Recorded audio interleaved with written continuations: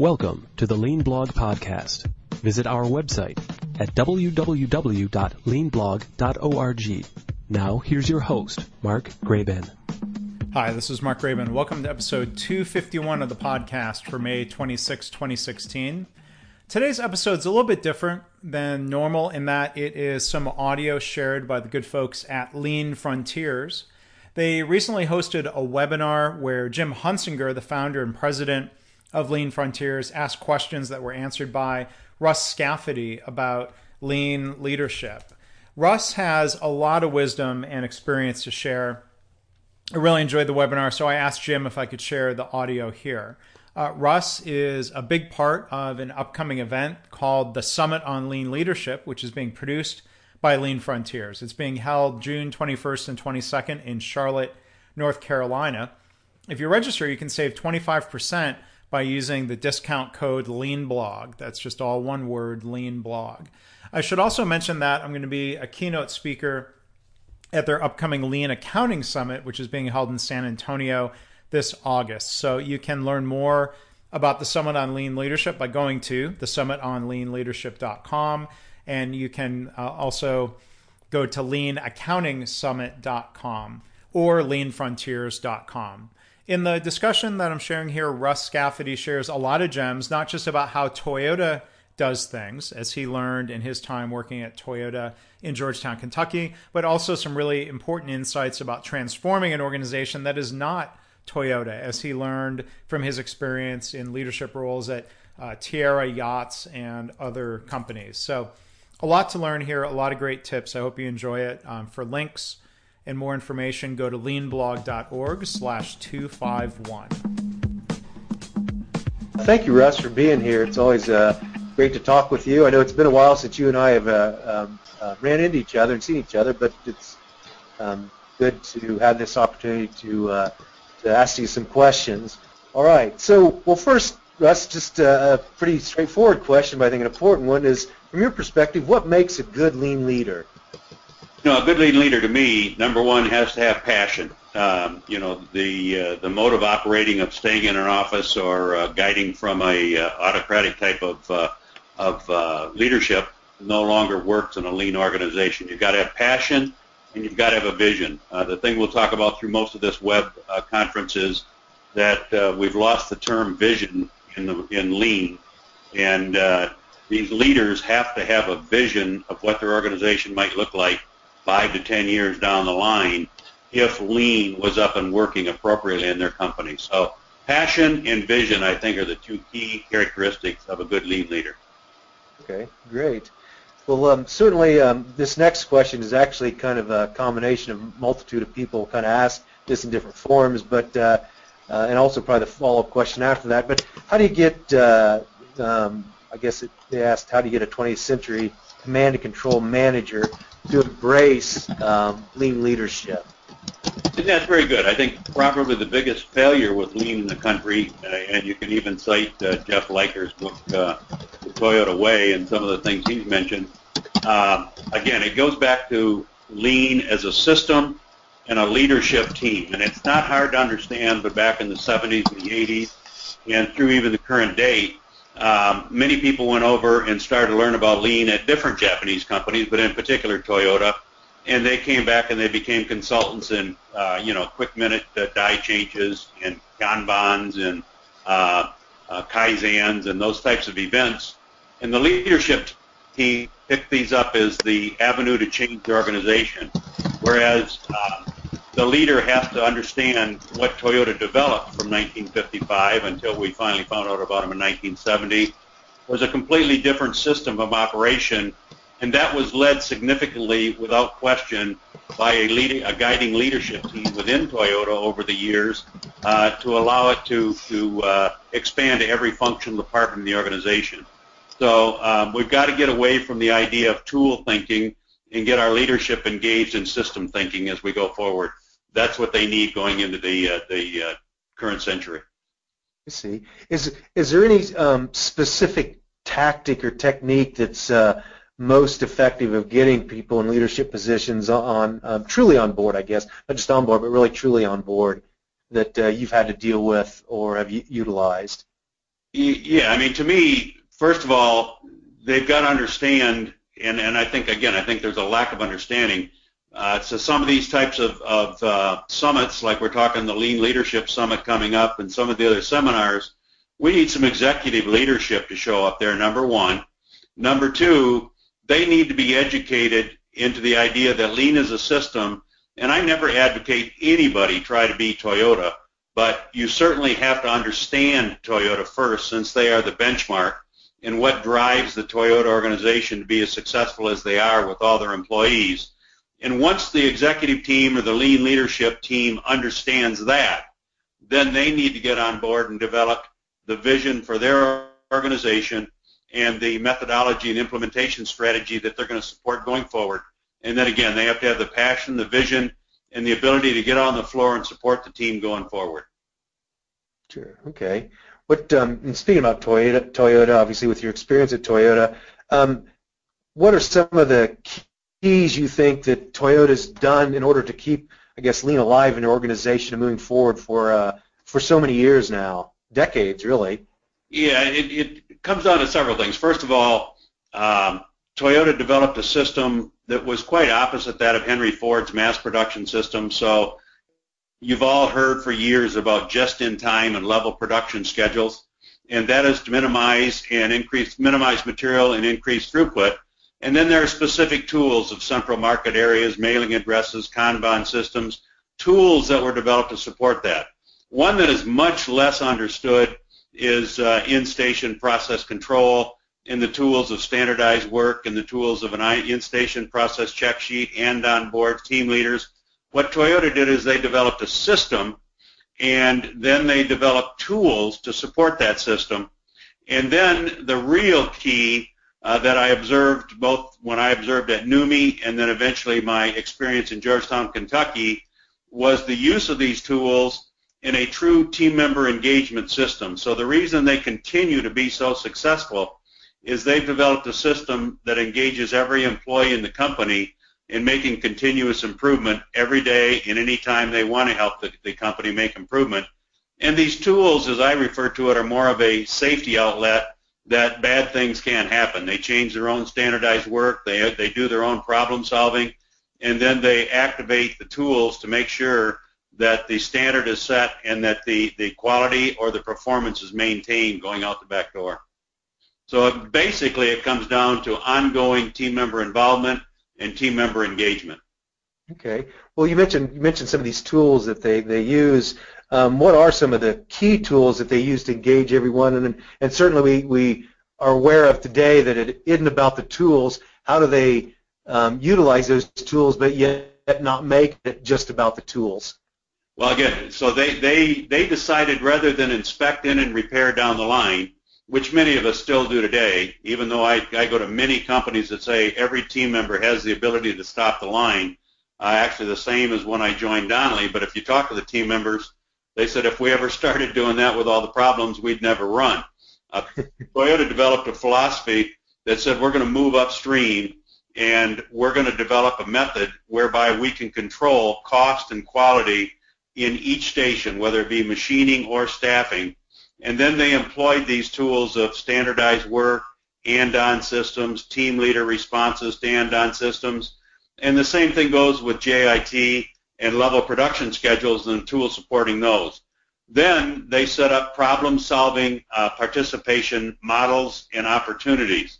When I got to Donnelly, it's the first I had heard about the Scanlon Plan, and I'm not here putting a pitch on for the Scanlon Plan itself as it is, but the four elements of Scanlon Plan, which I truly believe after the war Toyota heard about, was team member identity. That's identity with your job, identity with the company, competency, and that is competency to do your job, training in standardized work, training in problem solving, training in small team participation.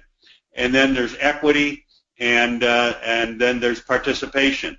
And what I always found significant, and it worked in spades in Toyota, was the statement was it's management's responsibility to offer participation opportunities. It's team members' responsibility to accept participation opportunities. But if at first management doesn't sit down, define, and offer those opportunities, then team members can't truly engage. And when I left Toyota, I won't go into detail, but we had 5 major team participation opportunities that every team member of the facility knew how to join one of those teams, how long they would be on overtime in that team, how they had a team leader, and they knew the problem-solving methodology that would be followed in those meetings. And once we painted that picture for them, we found that they readily engaged and participated on a regular basis, fostering continuous improvement for the company. And they were very, very proud of it and identified with their improvements within the company. Okay. Good. One thing you mentioned, and this goes back to, again, a lot of folks that asked this question was, and you touched on some of this, but what are some of the things that are unique about Toyota's approach to problem solving, and maybe circle back around with these, and how do they get these skills into their folks, through, I guess, through the training, deployment, and even sustaining them over the long term? Yeah, so Toyota spends a tremendous amount of effort of training their leaders, and when I talk about leaders, I'm talking first-line supervisors and what they call team leaders. I often respond to that to think of your team leader as either your quarterback on the field, the point guard on a basketball team, or the platoon sergeant in a military setting, and then you've got the coach, and that's the first-line supervisor on the sideline. They have the responsibility to hire and fire and give direction, but they also jump in and support those team leaders and support the team members. Now, what happens is Toyota significantly trains the team leaders and the first-line supervisors, and usually in a pre-promotion category. So if a team member eventually wants to become a team leader, they will take pre-promotion on problem-solving and problem-solving leadership right up front. And then what they do, using a very systematic annual planning process, quite a few companies have heard of that as HOSHN in the United States, but a cascading annual planning process, month in, month out, day in, day out at the floor level. The teams are encouraged to monitor the key measures, and then the teams are encouraged to form up in small teams of 4 to 5 people, again, with a significant leader. And what is very significant, the entire organization uses a standard manufacturing floor-level problem-solving system and methodology. So they only train one methodology, and every team member knows as they get into it, and they learn extensively by going through those series of scientific management-type steps. But it is a standard system throughout the organization, and they just use it over and over and over in small teams. See, so you mentioned this, like, particularly the frontline supervisor kind of being in a unique quarterback position, but they also do coaching. So are there techniques, skills that they train, and how do they develop those guys in order to be in that coaching position? And I guess I'm making some level of assumption, but I'm assuming they help coach with some of the problem solving that needs to be done on a daily basis. Absolutely. So first of all, the team leader that we mentioned, the quarterback on the field or the point guard or the platoon sergeant, they are absolutely invaluable to the success. I was a supervisor for 10 years at General Motors, and we had extra people and we had different positions, but we didn't have anything like this team leader I'm talking about at Toyota. Those team leaders are on the floor 100% of the time, supporting the team members, answering the end-on calls, and keeping the process running. With that being said, the supervisor now can do much more of a coaching job, a supervisor's job of understanding how the family life with the team members, what some of the issues are, as well as training. And they use extensive, TWI training within industry material for standardized work and job instruction training.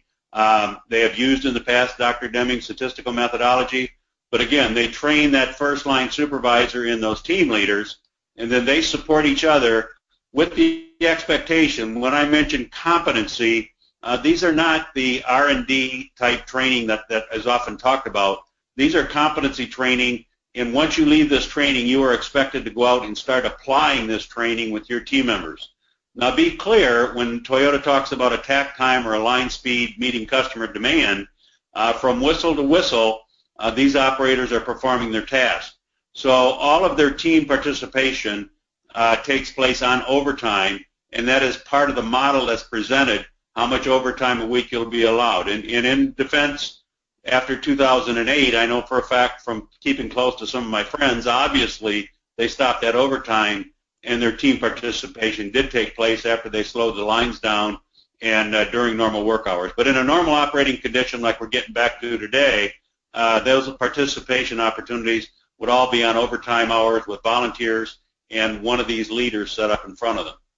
So another question comes in. Do you have, what would be your suggestions? I guess also too, knowing that obviously you worked at Toyota for quite a while, but also you've worked at and led non-Toyota organizations. What would you suggest on how to start a, kind of a lean leader coaching process, maybe, particularly with a team that's already been together and already working for a number of years? I guess for those companies that have been around for a while but wanting to go down this road.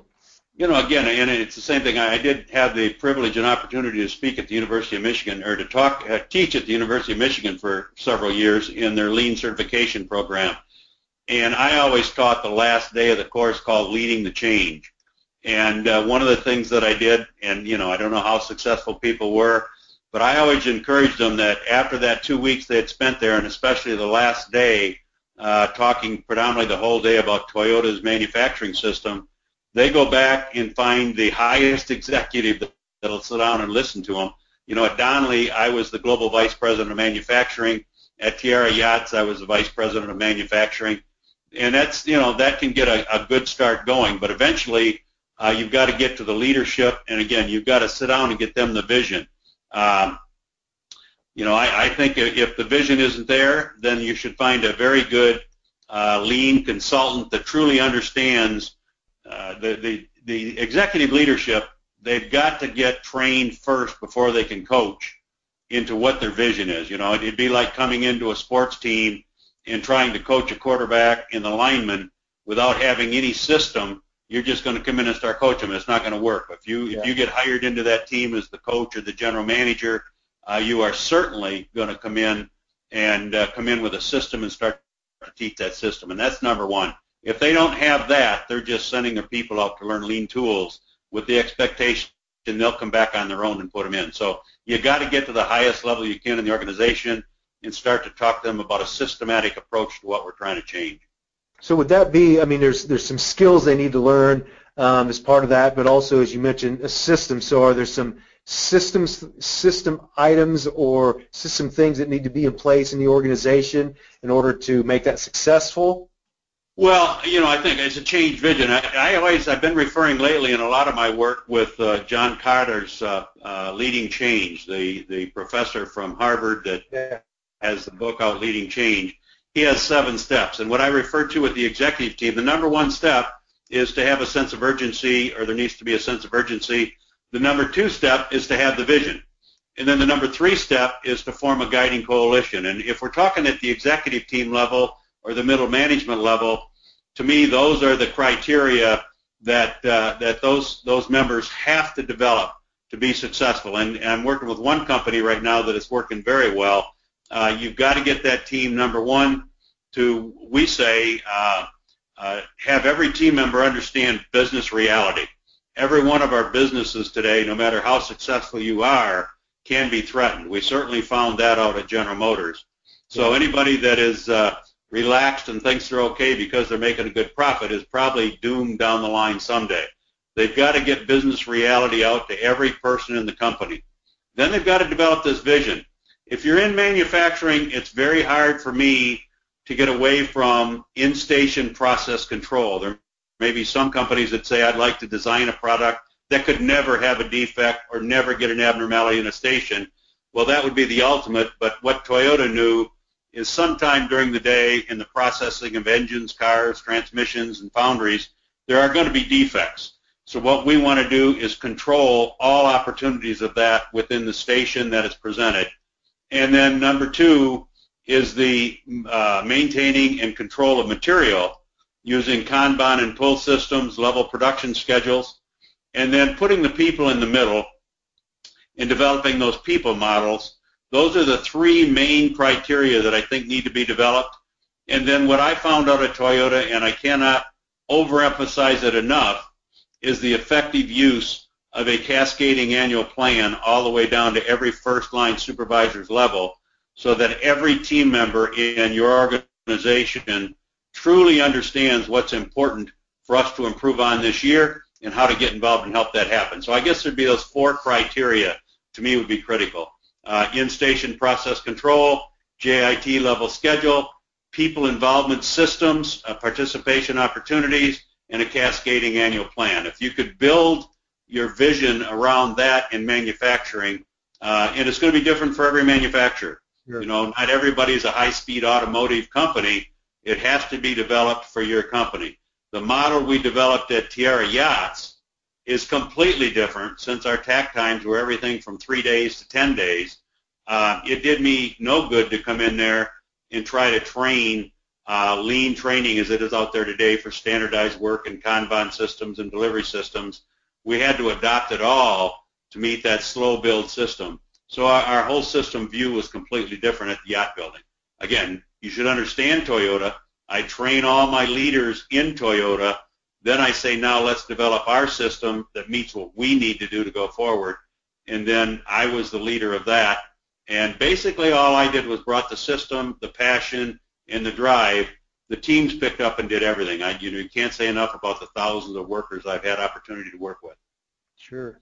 Well, one thing that you touched on this a bit, but maybe going a little bit more, but certainly one question that does come up, or hurdle that folks run into, to make an assumption that their senior management, executive management is on board, but getting over that middle management hurdle. How do you suggest organizations get their middle management on board and get over that hurdle to get them engaged and going? Well, I'll be honest, and it's even written in some Toyota literature I got from early on, but in the middle management ranks, you literally, as an executive leader, you have to be very clear, this is the direction we're going. So, you know, it's like, I forget the book, Good to Great, and get the right people on the bus.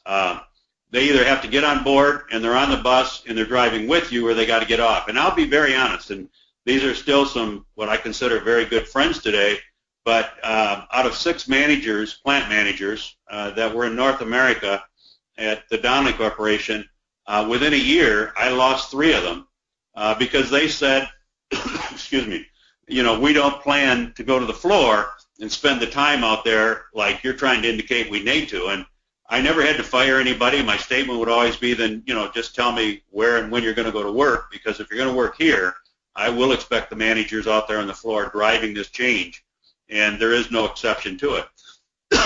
Excuse me. And 3 of them did leave. They got good jobs. We're still good friends. But, you know, once you get your system going, you can't tolerate management staff that's not on board with you. Sure. Is there some level of, and you've talked through a lot of this, but just for maybe clarity purposes, is there some level of cascade or priority, top management on board, middle management, or frontline management? Is there a particular order or suggestion from your experience? Yeah, my experience is when you get in a plant level, you should always start with looking at the plant, not just from a value stream map, but I show a particular video that came out of the Society of Manufacturing Engineers. It was while I was living in Europe with Donnelly. They actually chose our plant to put a video out on value stream mapping. But in that video, it shows one segment where Art Smalley, who was leading the Donnelly production system, and Art worked in Japan at Kamigo with me for years. He lived and worked in Japan. Art worked with the team in this one plant in Grand Haven and stood on top of the plant and said, let's just do a plant layout the way it is right now. And then said if we had a greenfield application minus the paint shop, which we weren't going to move, and minus the molding machines we weren't going to move, how would we lay this plant out different?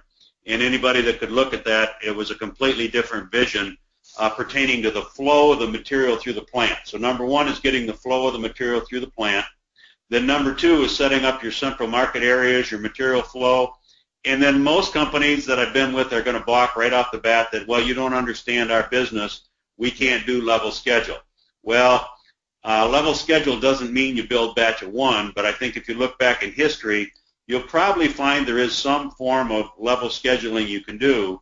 And if you really understand JIT, you cannot minimize material without doing level schedule. The bigger batches you run, the more material you got to have on hand.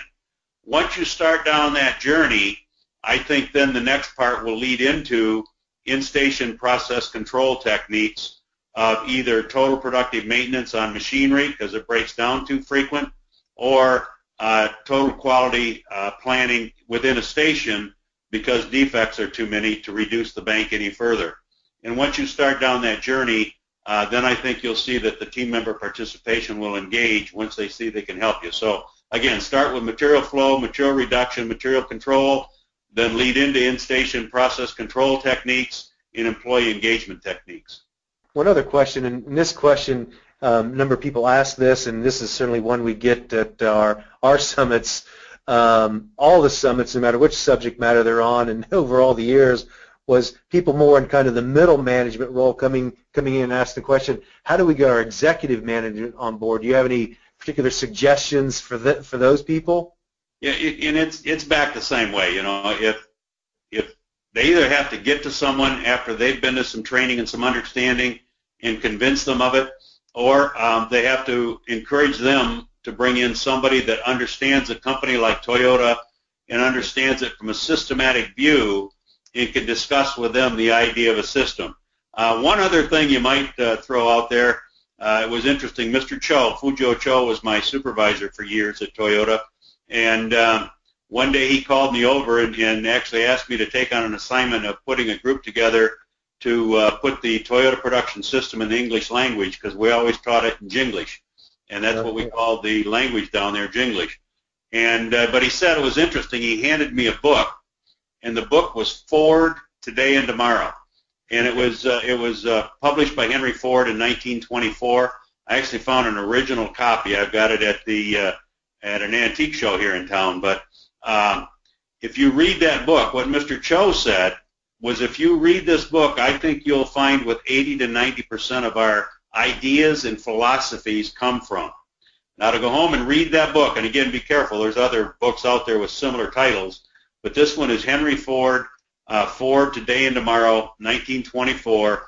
Productivity Inc. had it in press, and I think you can get it on Amazon.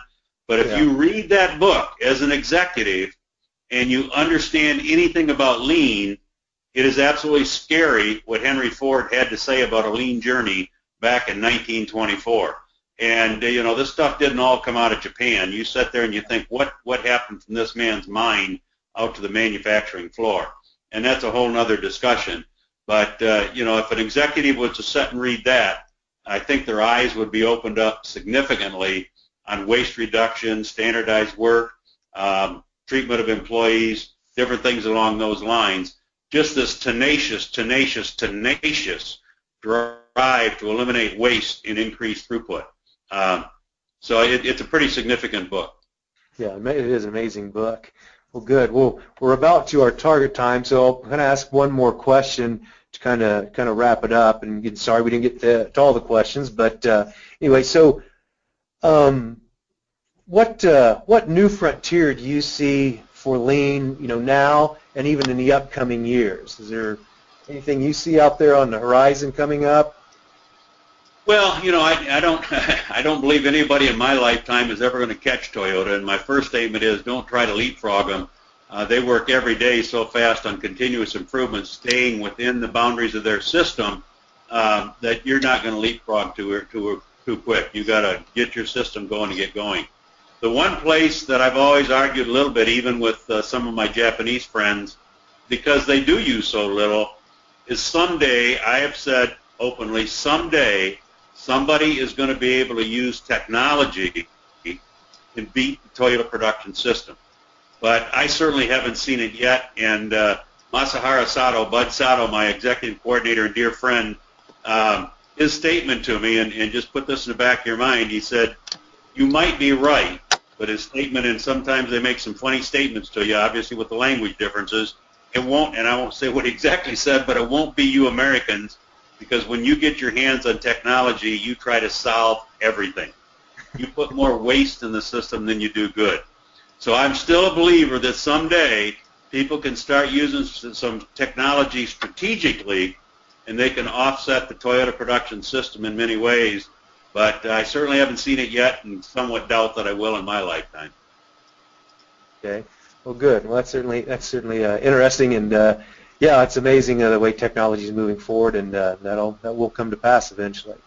Well, we're certainly hit our target time, Russ, and again, thank you so much for taking your time to share your insight and experience with everybody today. And 30 minutes is pretty short time, but hopefully people got, I know they did listen to you, got some insight onto that. But the other exciting thing is we will have you at the Summit on Lean Leadership in Charlotte coming up, so we're excited to have you there for that and have much more time with you there. And I guess, Jacqueline, I'll throw it back to you to close things up. Thank you, everybody. Thank you very much. So this is Mark Graban again. I want to thank, once again, Lean Frontiers. I want to thank Jim Hunsinger for asking questions, to Russ Scafidi for sharing his experience and wisdom here. And again, if you'd like to learn more about the Summit on Lean and Leadership or the Lean Accounting Summit, go to leanfrontiers.com, the Summit on leanleadership.com, or leanaccountingsummit.com. I encourage you to check out what they have to offer and to register for those events if you can. Hope to see you there. Thanks for listening. This has been the Lean Blog Podcast. For Lean news and commentary updated daily, visit www.leanblog.org. If you have any questions or comments about this podcast, email Mark at leanpodcast@gmail.com.